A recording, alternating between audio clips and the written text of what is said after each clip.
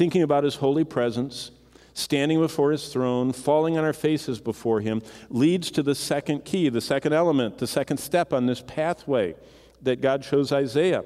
Being useful to God means thinking deeply upon how far we fall short of God's glory, how much we need his gracious, forgiving, cleansing touch. So that means that the second element is we need to realize my sinfulness. Look what verse 5 says. So I said, as soon as Isaiah got sight of God as God is, his immediate response is, woe is me. I am undone. Literally, in the Hebrew, I'm disintegrating. I am like the meteorite coming through the atmosphere. I'm burning and flaming and breaking off. I'm disintegrating because I am a man of unclean lips, and I dwell in the midst of a people of unclean lips, and my eyes have seen the King, the Lord of hosts. The message of Isaiah 6:5 is, the closer we get to the light, the more we see our sinfulness, our lack of holiness. When Job came to understand the Almighty El Shaddai God, he confessed in Job 42:5 and 6, the same thing. I am undone. I have seen the King, and I've seen the Lord, the Holy One, and I repent in dust and ashes. When Peter saw the God of the universe displayed in Jesus Christ the Son, he cried out in Luke 5:8, depart from me, I'm a sinful man. When John, the beloved apostle, saw Christ in his unveiled glory on Patmos, he fell and laid on the ground face down like he was dead. That's the response. Seeing the awesome holiness of God prompts in those that see him. The theme of those who stand around the throne is that the Lamb was slain. He was slain for their sin, and he gave himself for me. By the way, that's Paul's testimony. I'm crucified with Christ, nevertheless I live, yet not I, but Christ liveth in me. In the life I now live in the flesh, I live by faith in the Son of God, who loved me and what? Gave himself for me. Paul said, I was redeemed, I was purchased, I'm a sinner. The testimony of those saints who have walked the path before us can help us frame fitting words to express our need of such redeeming love. In fact, the good friend of the Whitfields and of the Wesleys, their friend who wrote this hymn, was so unsure of his salvation. And so they said to him, why don't you write down your gratitude? That will help you. Write your gratitude for what God has done for you. So he wrote this song for us. Do you know that God's holiness prompts us to realize how thankful we are that he's forgiven us from so much? I always remember my wonderful wife, Bonnie, our first Sunday at Grace Community Church. I met her on May 1st of 1983, had our first date, about 4 days later.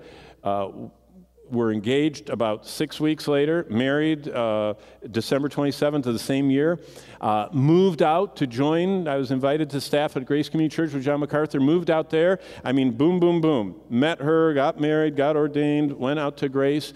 We were on our first Sunday at Grace Community Church, and there were, 12,000 people in the services that day. We were in just one of the services, and there were thousands of people there. They dimmed the lights. MacArthur was up there preaching up a storm and leading us in communion, and I was in awe, and I was just looking at his technique, and I was looking at his powerful elocution, and I was thinking what a great communion, how beautiful the building was.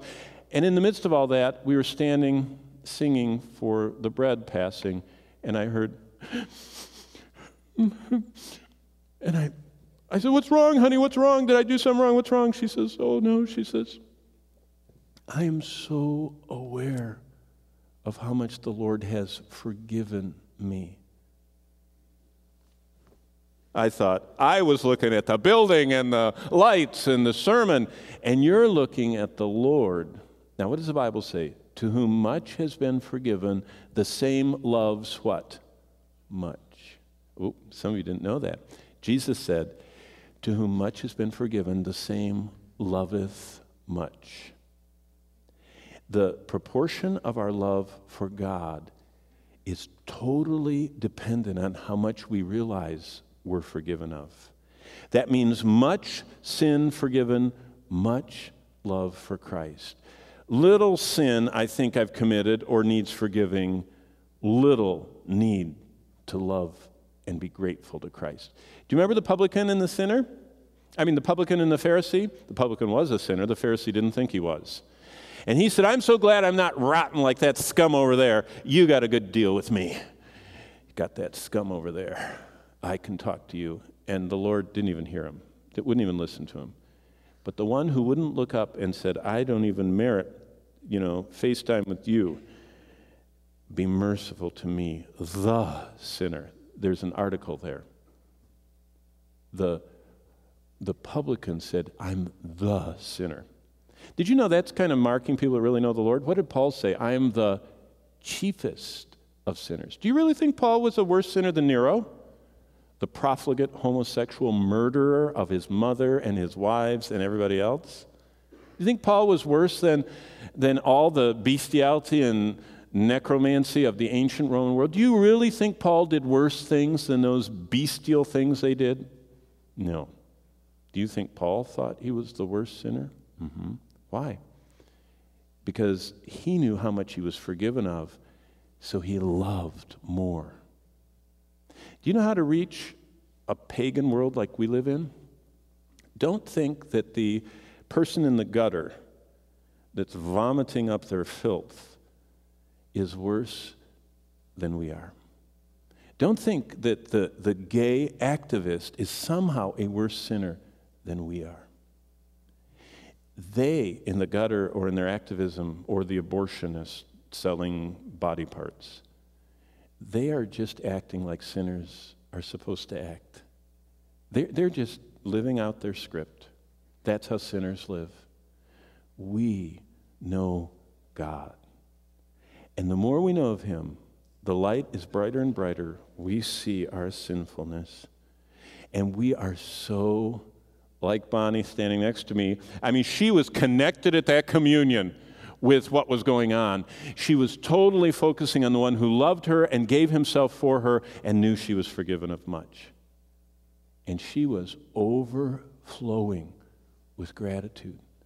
Christians, you don't hear anything grateful out of them. It's only complaint and criticism. Do you know what that means? They're not very aware of how wickedly sinful they are and how much they've been forgiven.